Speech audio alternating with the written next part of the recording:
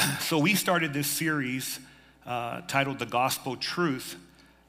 This is the third week that we're in it. And I mentioned last week that it coincides with a small group campaign that allows for people to dig deeper in the Word and also to talk it over.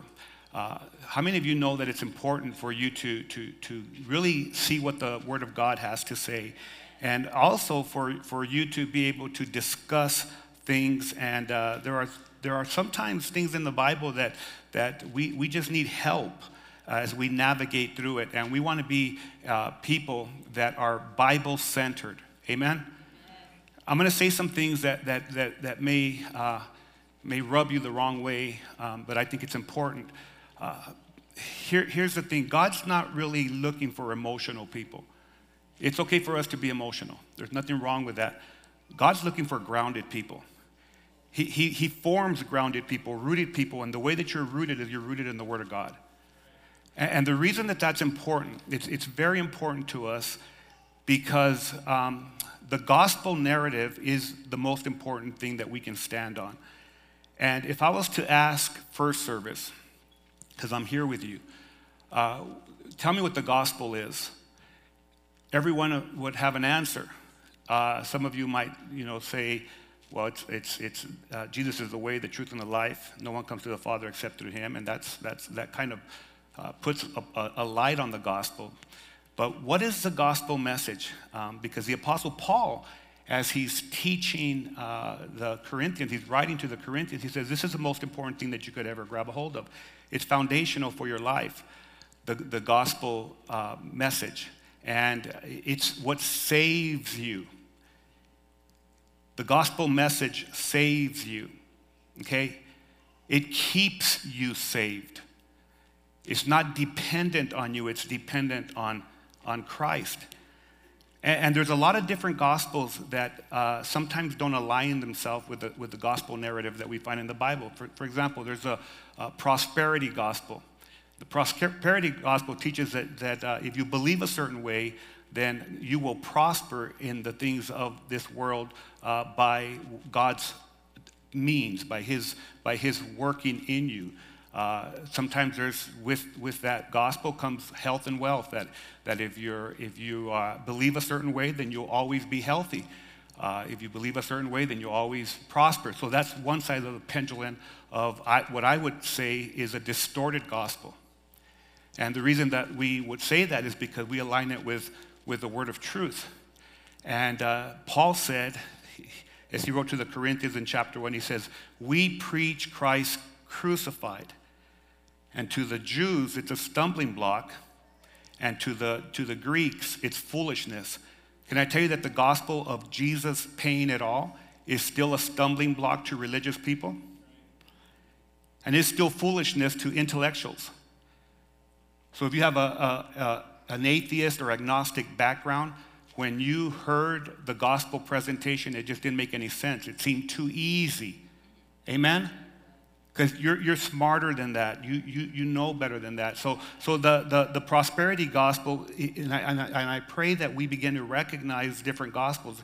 It's one side of the pendulum going this way, but the other side of the pendulum of the gospel is this gospel that is called the poverty gospel.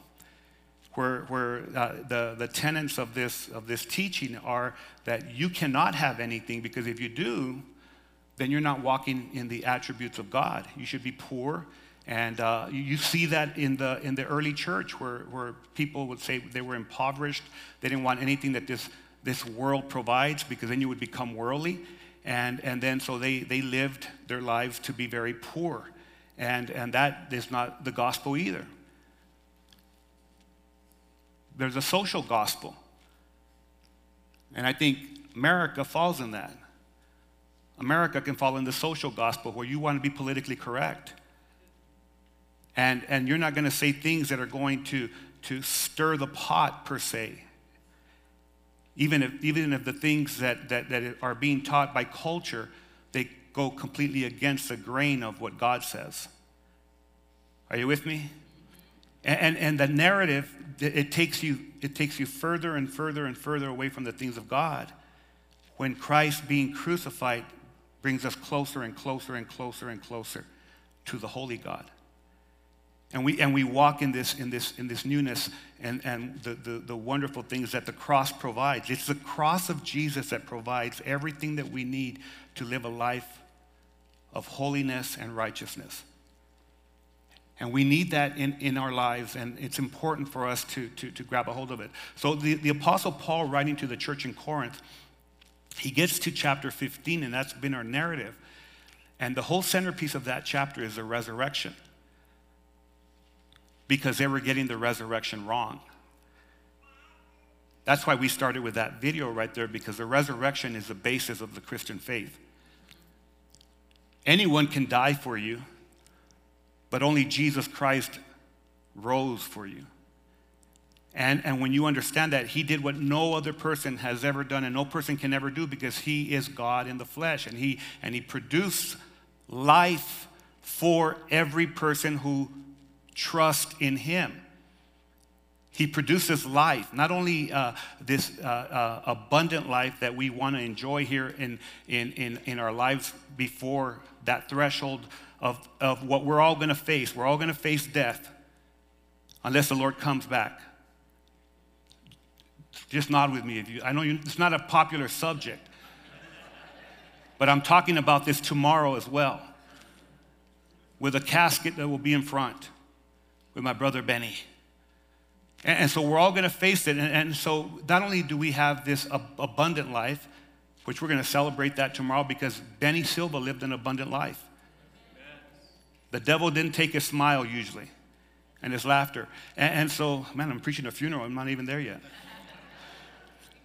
But the thing, not only do we have an abundant life here on earth but Jesus has purchased for us, but we also have eternal life. And we don't have to fear the grave. So today I'm going to be talking to part 3 is, the title is, Jesus was buried and he rose again. And why does that matter? Why does it matter?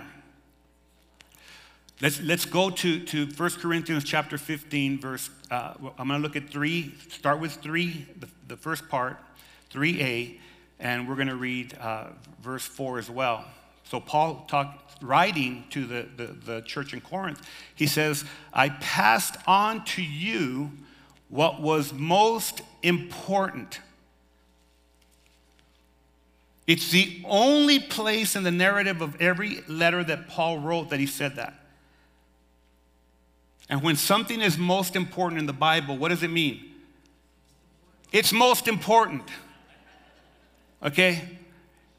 And what had also been passed on to me. Now, who passed this on to Paul? We established that in the first part of the series.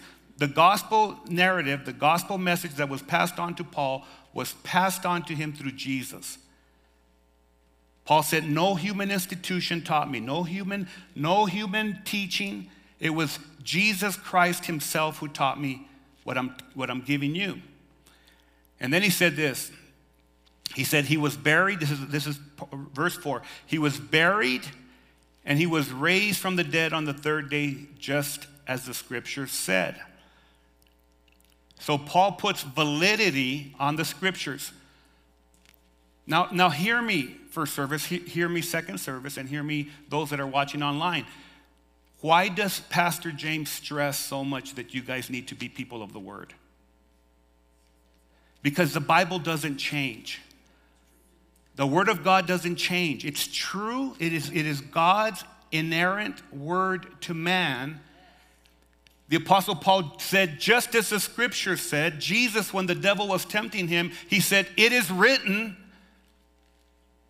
He came to the enemy with the word, and Jesus was the word in person, personified. And so here we read again that just as the scripture said, he puts this humongous weight on the scriptures, that the scriptures are able to help you navigate through whatever you're going through. But you have to start with the premise with what's most important. And why would you say that it's important for Jesus to die for your sins? It's because we're sinners. We fall short of the glory and the perfection of God Almighty. Adam and Eve started it from the very beginning, but can I tell you, it could have been James and Shauna there. We would have messed it up too. Because we are faulty. And we need a Savior. And God loved you so much that He sent His only begotten Son so that He could take your place. So when He went to the cross, He went to the cross as a man. And when He went to the grave, He went to the grave in a physical body. That's where we're going here. This is important because very early in the church, there was teaching that was contrary to this. In fact, the Apostle Paul here is saying, why do some of you guys say that there's no resurrection? If you say there's no resurrection, then Christ wasn't resurrection. And if He wasn't resurrected, you're still in your sins. And your faith is worthless. That was the whole thrust of this chapter. And it's important. See, a lot of churches, and believe me, we can fall prey into that. We can fall prey into this deceitful teaching that it's really all about us, that we need 7 points to become better parents. We need 7 points to become better grandparents. We need 7 points to become a better dad. We need all these things that really has to do with us. That's not the most important thing in your life. I told you it was going to rub you wrong, and now you're looking at me like if I did something wrong.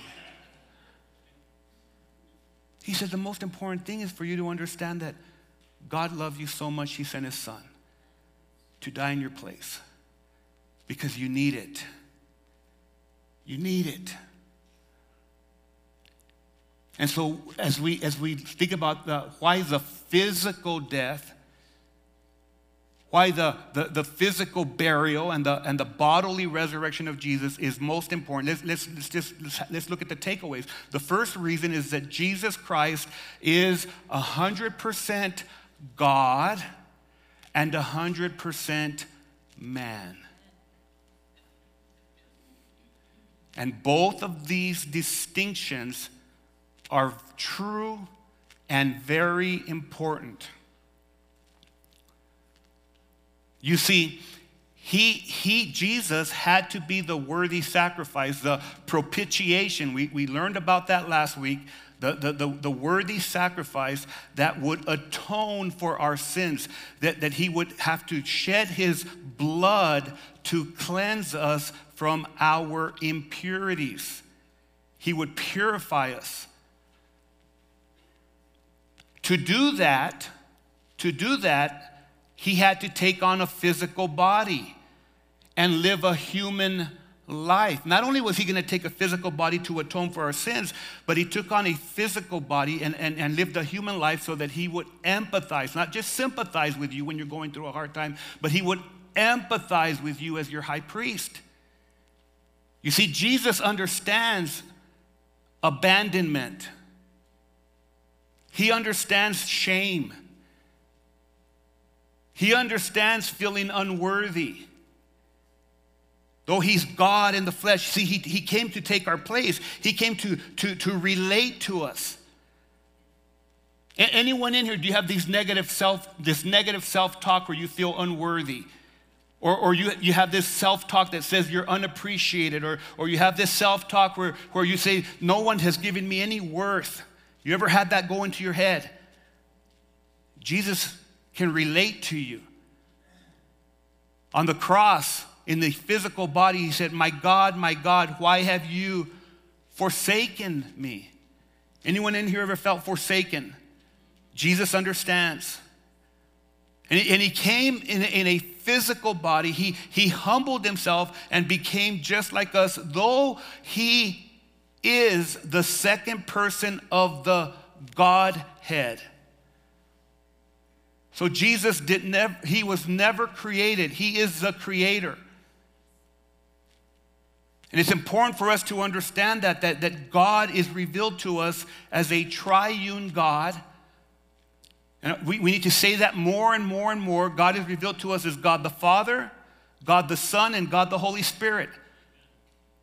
And though it does not make any sense to us intellectually in our finite minds, in our spirit, as we receive Christ, he opens up our understanding.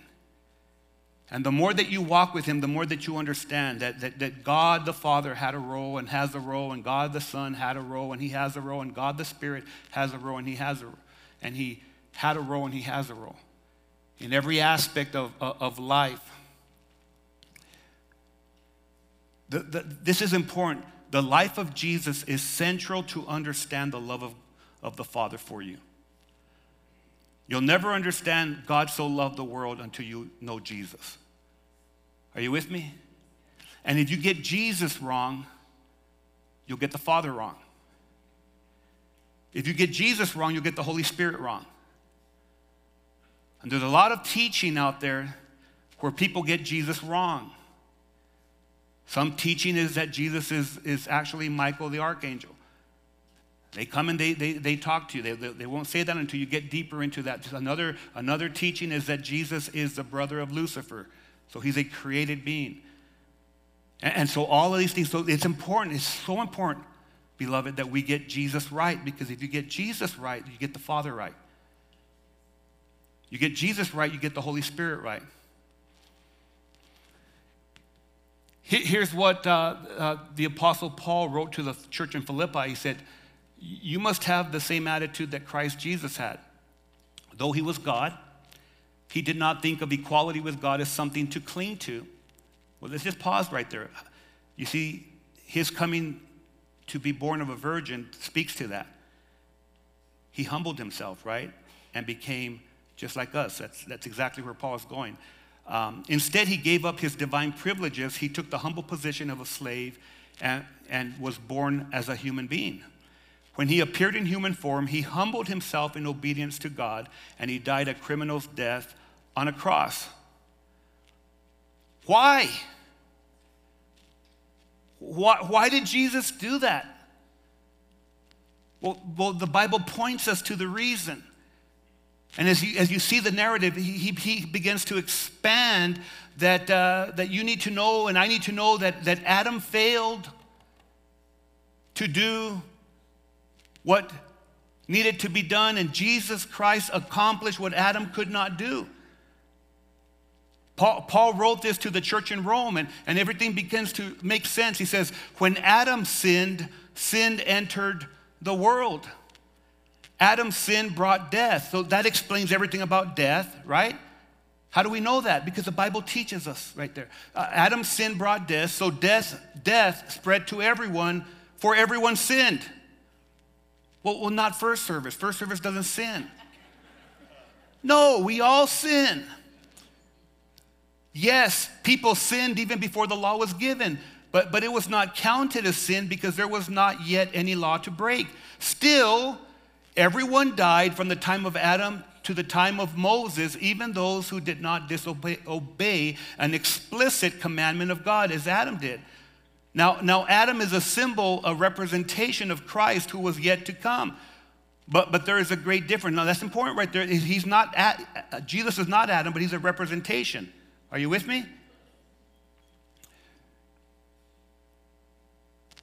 But there is a great difference between Adam's sin and God's gracious gift. For the sin of this one man, Adam, brought death to many. So you can just pause real quick and say, our great exponentially great grandpa, Adam, it's his fault.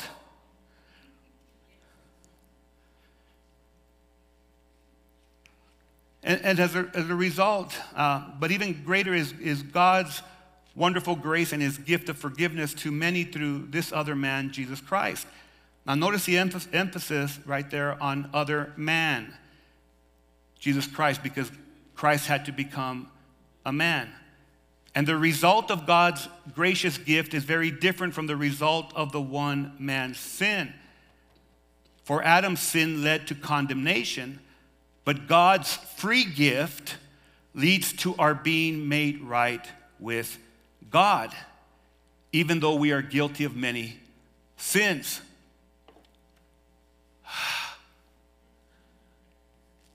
It teaches us that if you are in Christ, there is therefore no condemnation for you.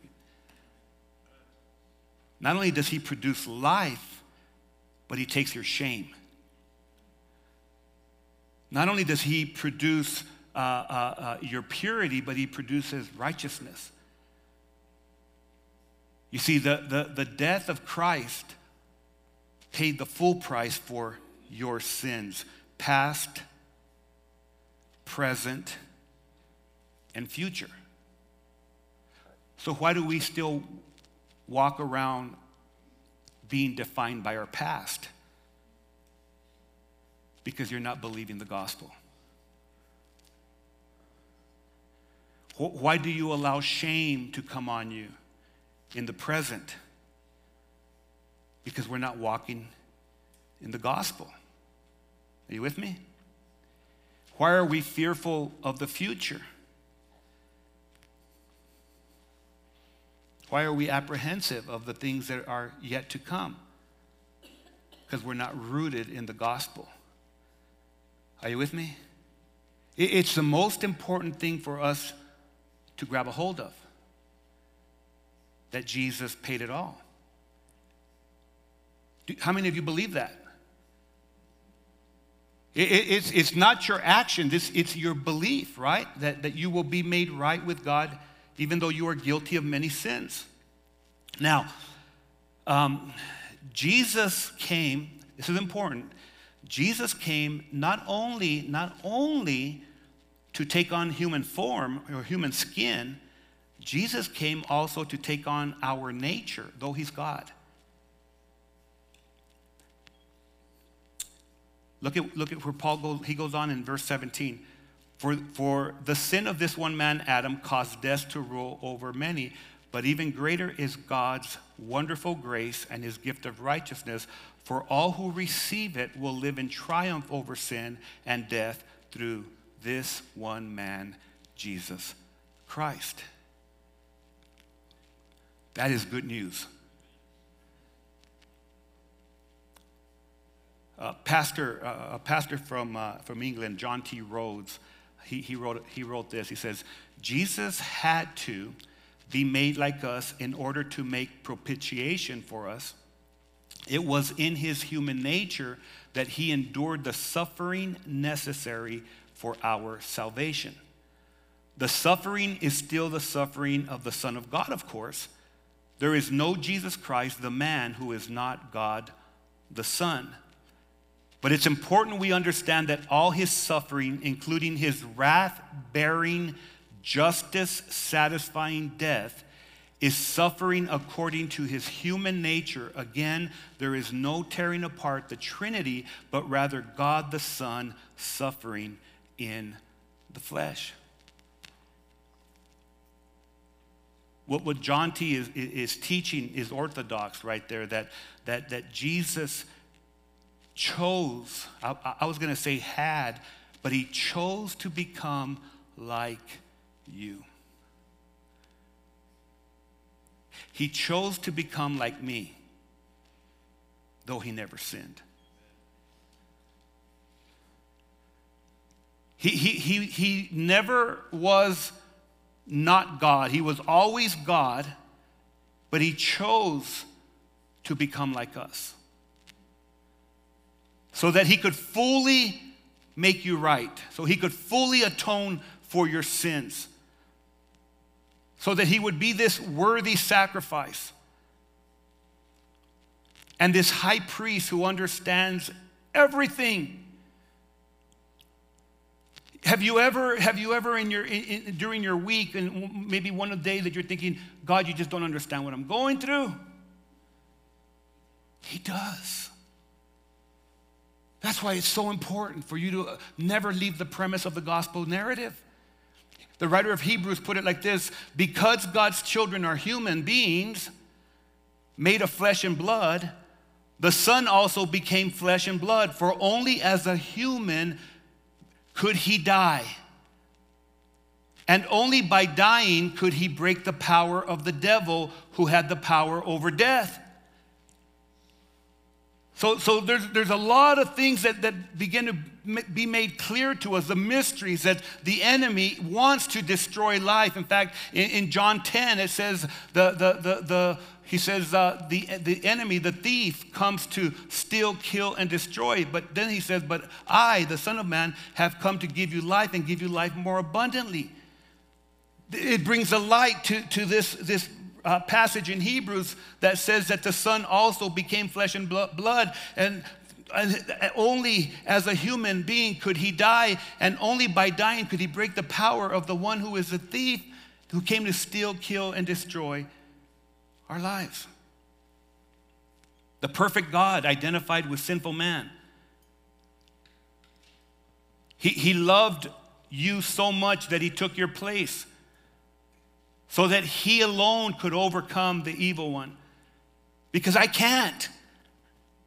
Outside of Christ, I can't overcome what the devil wants to do in my life. Believe me, I've tried. But with Jesus, he can. With his authority, I can walk in power that I never knew was available to me, but it's there to do what's impossible for me. Hear me now, beloved. This is important for you. The gospel is so important to you and to me is because you can walk in victory. If you hold on to the premise that it's Jesus and Jesus alone. The gospel narrative teaches us Jesus plus nothing. Jesus paid it all. Jesus did it all.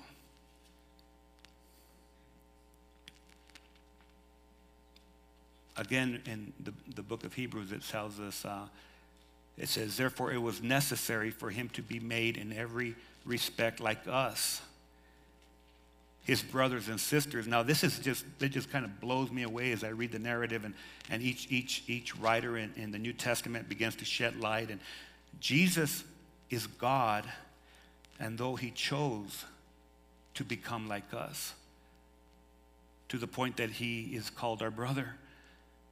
And that's a question that I have for him whenever I see him. But we read this in the scripture that says, therefore, it was necessary for him to be made in every respect like us, his brothers and sisters, so that he could be our merciful and faithful high priest before God. Then he could offer a sacrifice that would take away the sins of the people. Since he himself has gone through suffering and testing, he is able to help us when we ourselves are being tested. Why do we need this? Because our life is a test. How do I know that? You ever had to go visit with a family that lost someone from a major heart attack? What are you going to say? When someone says it's not fair. You ever talk to someone that they've gone through, a financial fiasco and they've lost everything and they don't know how they're going to go on? What are you going to say?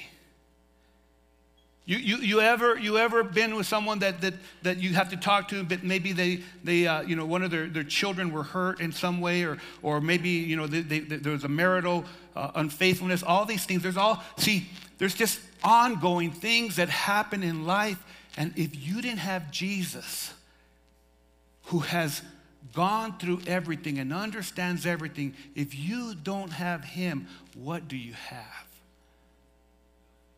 What's your anchor? But what I've come to find out, beloved, is that through all the things that I've gone through before God, before Jesus came into my life, and the mess and the chaos, and there was no anchor in my life, I was so desperate to crossing that threshold and putting my faith in Jesus and me going through whatever life brings my way. And we've gone through a lot of stuff, Shauna and I. But what I've come to find out is that Jesus is my answer every single time.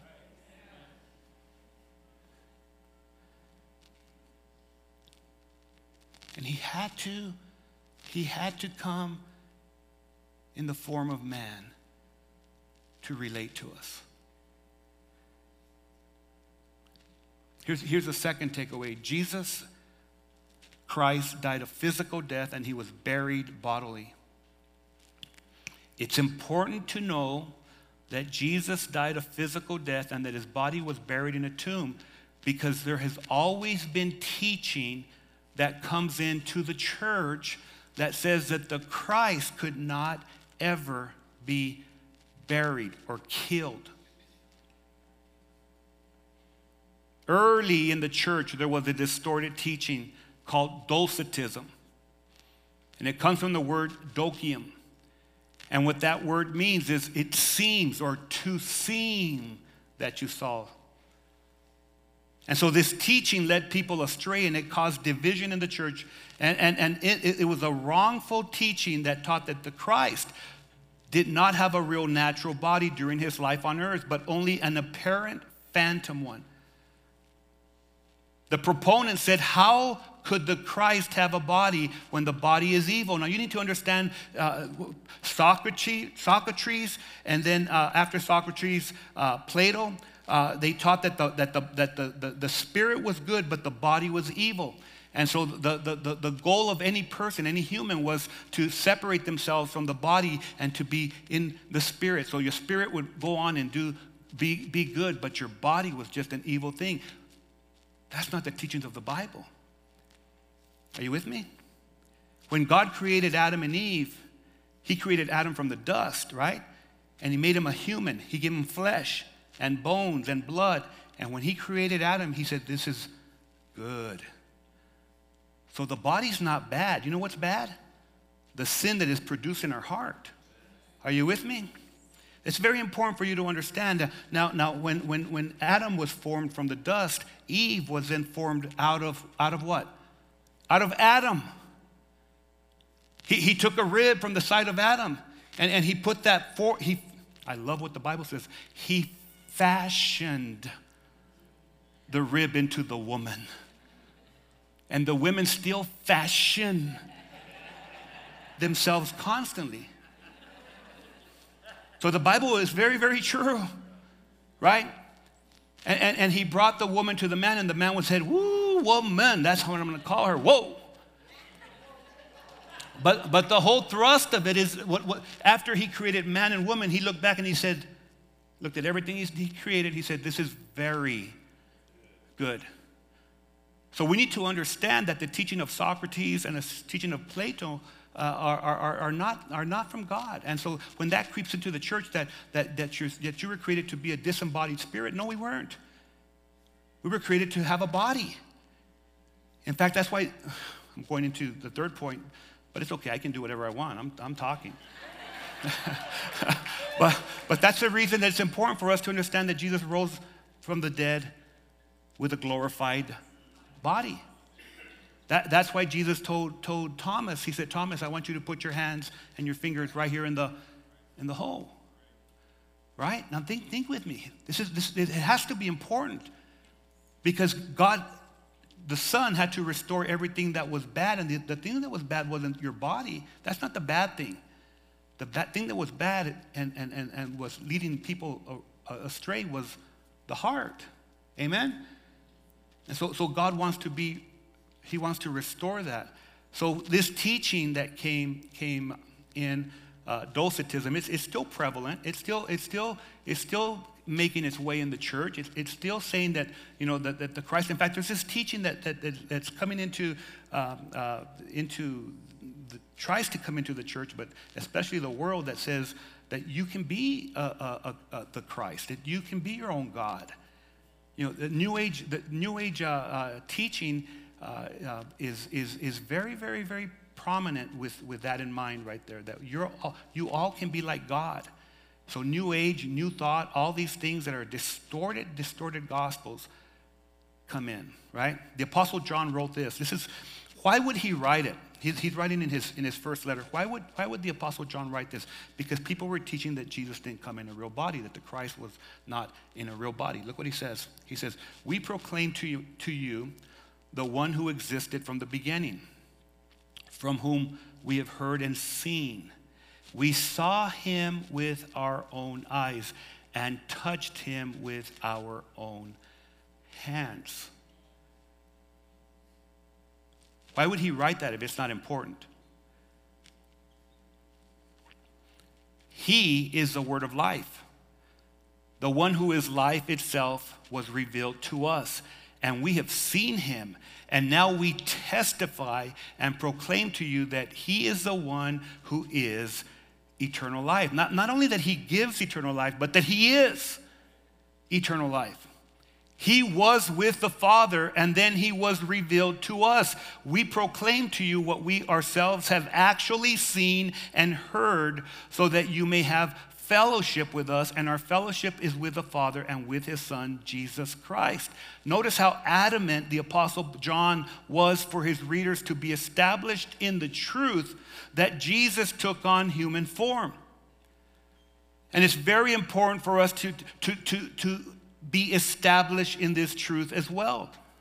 Not only that he took on human form, but he went to the cross in a physical body as well. The early church father, Augustine of Hippo, and Augustine came out of a life of waywardness. He was just so far from God, and very, very intellectual man. And when he came to Christ, when he came to Jesus, he became one of the great intellects in the church. And Augustine put it like this. He said this: "But as Christ endured death as a man," that's important. That was important for Augustine because there was teaching that was contrary to that.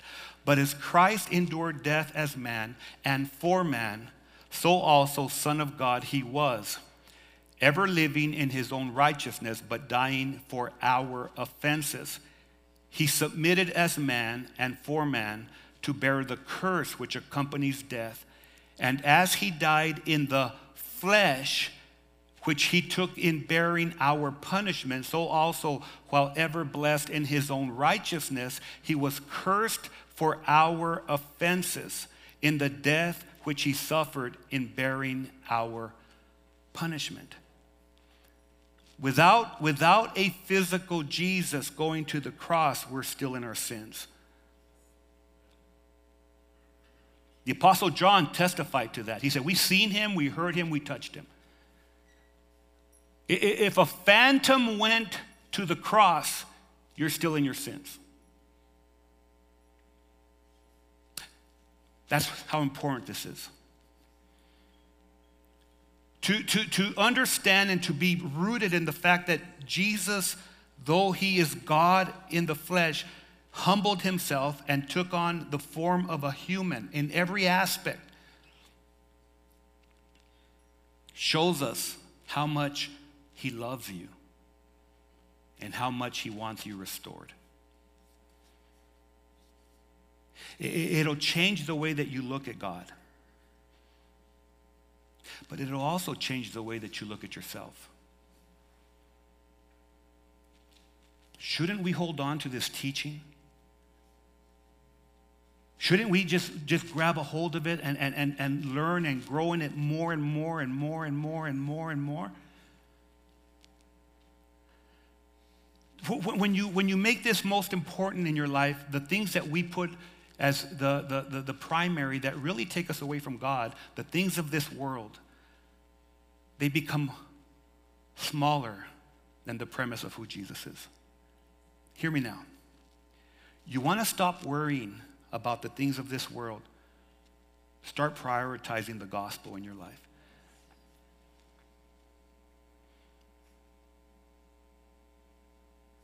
You want to stop fearing the inevitable, the D word. You want to stop fearing that? Put the priority on Jesus. Because then you understand to live as Christ and to die is gain.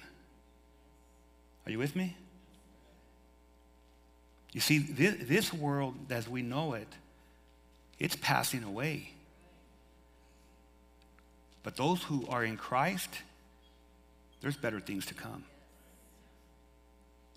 And the only way, beloved, the only way that you'll live it out is when the gospel is the most important thing in your life.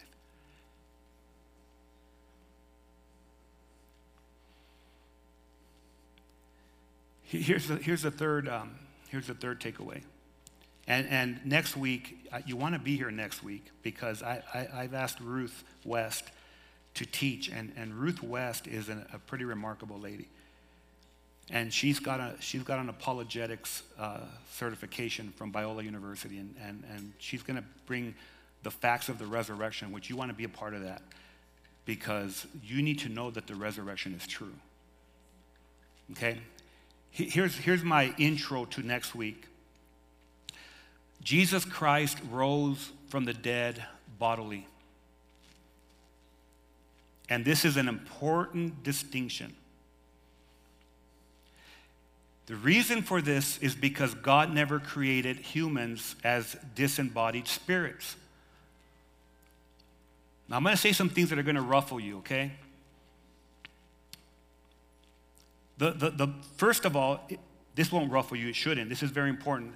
The bodily resurrection of Jesus Christ is something that the early church was adamant about. In fact, every preaching in the New Testament always centered around the resurrection of Jesus. Every teaching, every preaching. You and I, this is where it's gonna really rub you wrong, like if I'm scratching some hip hop scratch. You and I will not float up in heaven without a body. You don't see that. You guys are freaking out. The intermediate state between your last breath here and your first breath at the resurrection is debatable. The intermediate state. That means what happens to the people that are dead? What are they doing? Because I hear all kinds of things. Oh, my grandpa's, he's fishing up in heaven. So God made some spiritual fishing rods. You know, all these, think with me. Now, this is going to freak you out because some of you guys are going to be challenged right here. The reality is that the intermediate state is debatable. Oh, yeah, Paul taught to live as Christ, to die is gain, to be absent from the body is to be present with the Lord. Oh, to that I will say amen and amen and amen. But here's the thing, beloved. What I see in Scripture over and over and over and over again, especially with Jesus, that on the third day he rose from the dead with a glorified body. That's what we should be waiting for. Are you with me? Look at what Peter wrote in his second letter to the church. He said this: we are looking forward to the new heavens and the new earth that he has promised, a world that is filled with God's righteousness. You know what the context of that part of Peter's letter is? It's when people were saying, where is this about Jesus coming back? We don't see him coming back. And Peter says to them, to the Lord, a day is like 1,000 years, and 1,000 years is like a day to the Lord. And so what am I saying with all this? Pastor, do you not believe that when you die, you're going to go to heaven? Let me tell you what I believe. I believe that the Bible teaches us very clearly that we are never separated from the love of God. Anyone who's a child of God, you're never separated from the love of God. You will always be in the presence of God, because some of you guys are freaking out. But I will not teach any kind of Platonic teaching that says that your spirit is going to float somewhere. See, I don't even know all that, because the Bible's not, it doesn't tell us where that part of us is. Amen? But it does tell us what will happen when Jesus returns. And what happens when Jesus returns is the bodies will be raised. Everybody. The sea will give up the dead. The graves will give up the dead. One of the leading theologians for 1 Corinthians, his name is Dr. Gordon Fee. And Dr. Gordon Fee put it like this: the combination in the creed, okay, now remember this, 1 Corinthians chapter 15, verses 3 through 5, was something that the early disciples, before it was ever written down, they would speak it orally, and that was something that they stood by, that Jesus Christ died for our sins, and he rose again from the dead on the third day, just like the Bible said he would. That was a creed. They all would say that, always. So here, Dr. Fee is saying the combination in the creed of buried and raised on the third day emphasizes the resurrection of a dead corpse, not the spiritual renewal of life after death. And what Dr. Fee is saying right there is that the same thing that I'm saying is we were not created to be disembodied spirits. Paul, going on in 1 Corinthians, he says this, but tell me this, since we preach that Christ rose from the dead, why are some of you saying that there will be no resurrection of the dead? For if there is no resurrection of the dead, then Christ has not been raised either. And if Christ has not been raised, then all our preaching is useless and your faith is useless. And we apostles would be lying about God, for we have said that God raised Christ from the grave. I'm going to pause right there. God raised Christ from the grave. How did he raise Christ from the grave? Bodily. Beloved, that needs to be our hope. Amen? That the dead will be raised. I'm going back to it, okay? Because you guys I've never had first service just looking at me intently like this. And if Christ has not been raised and your faith is useless and you are still guilty of your sins, in that case, all who have died believing in Christ are lost. And if our hope in Christ is only for this life, we are more to be pitied than anyone in the world. Without, I'm going to say it again and again and again and again and again, without the physical resurrection of Jesus, our faith is useless. If your faith is in a resurrected spirit, your faith is not valid. And if your hope is just for this life, what a pitiful belief system we have. But look at what verse 20 says in 1 Corinthians 15. But in fact, Christ has been raised from the dead. He is the first of a great harvest of all who have died. I don't know about you, but I can't wait for this physical body that's dying daily to be transformed into a glorified body that Jesus is going to give me. I will never leave that premise because it's a biblical premise. So what about the intermediate state? We're all working on that together. I believe the word of God. It says to be absent from the body is to be present with the Lord. So when we die, if you're in Christ, you're with Jesus. Are you with me?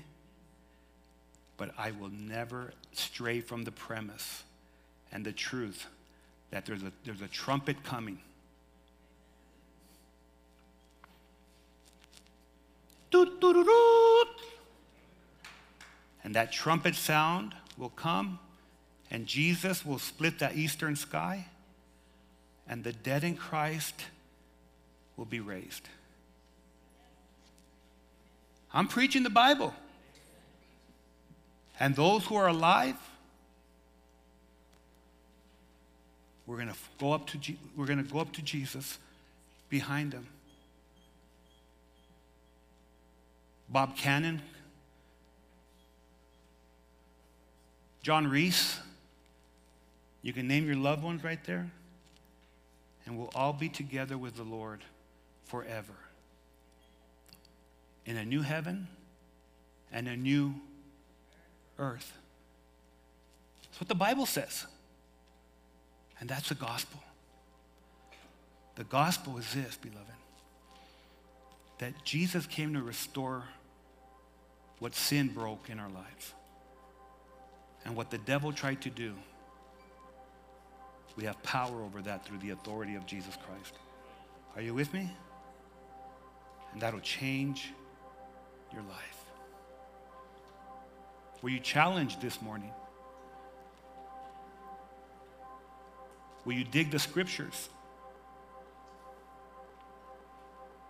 Will you go in a small group and say, you know what, let's talk about this. Let's talk it over. Let's see what the Word of God says. Amen? Let's pray. Father, we thank you for your love and your grace. We thank you for your goodness. Lord, we thank you for your word. I pray, Lord, as a vessel that is used by you, Lord, that I will always preach your word. That your people will always follow up as Bereans and dig and seek and see that the words that were spoken are true, that they're in your word. Lord, we thank you for the great sacrifice of Calvary that restores our brokenness and makes us right with you. We pray in the name of Jesus that you will just let us make the most important thing the most important and walk in this newness of life for your glory.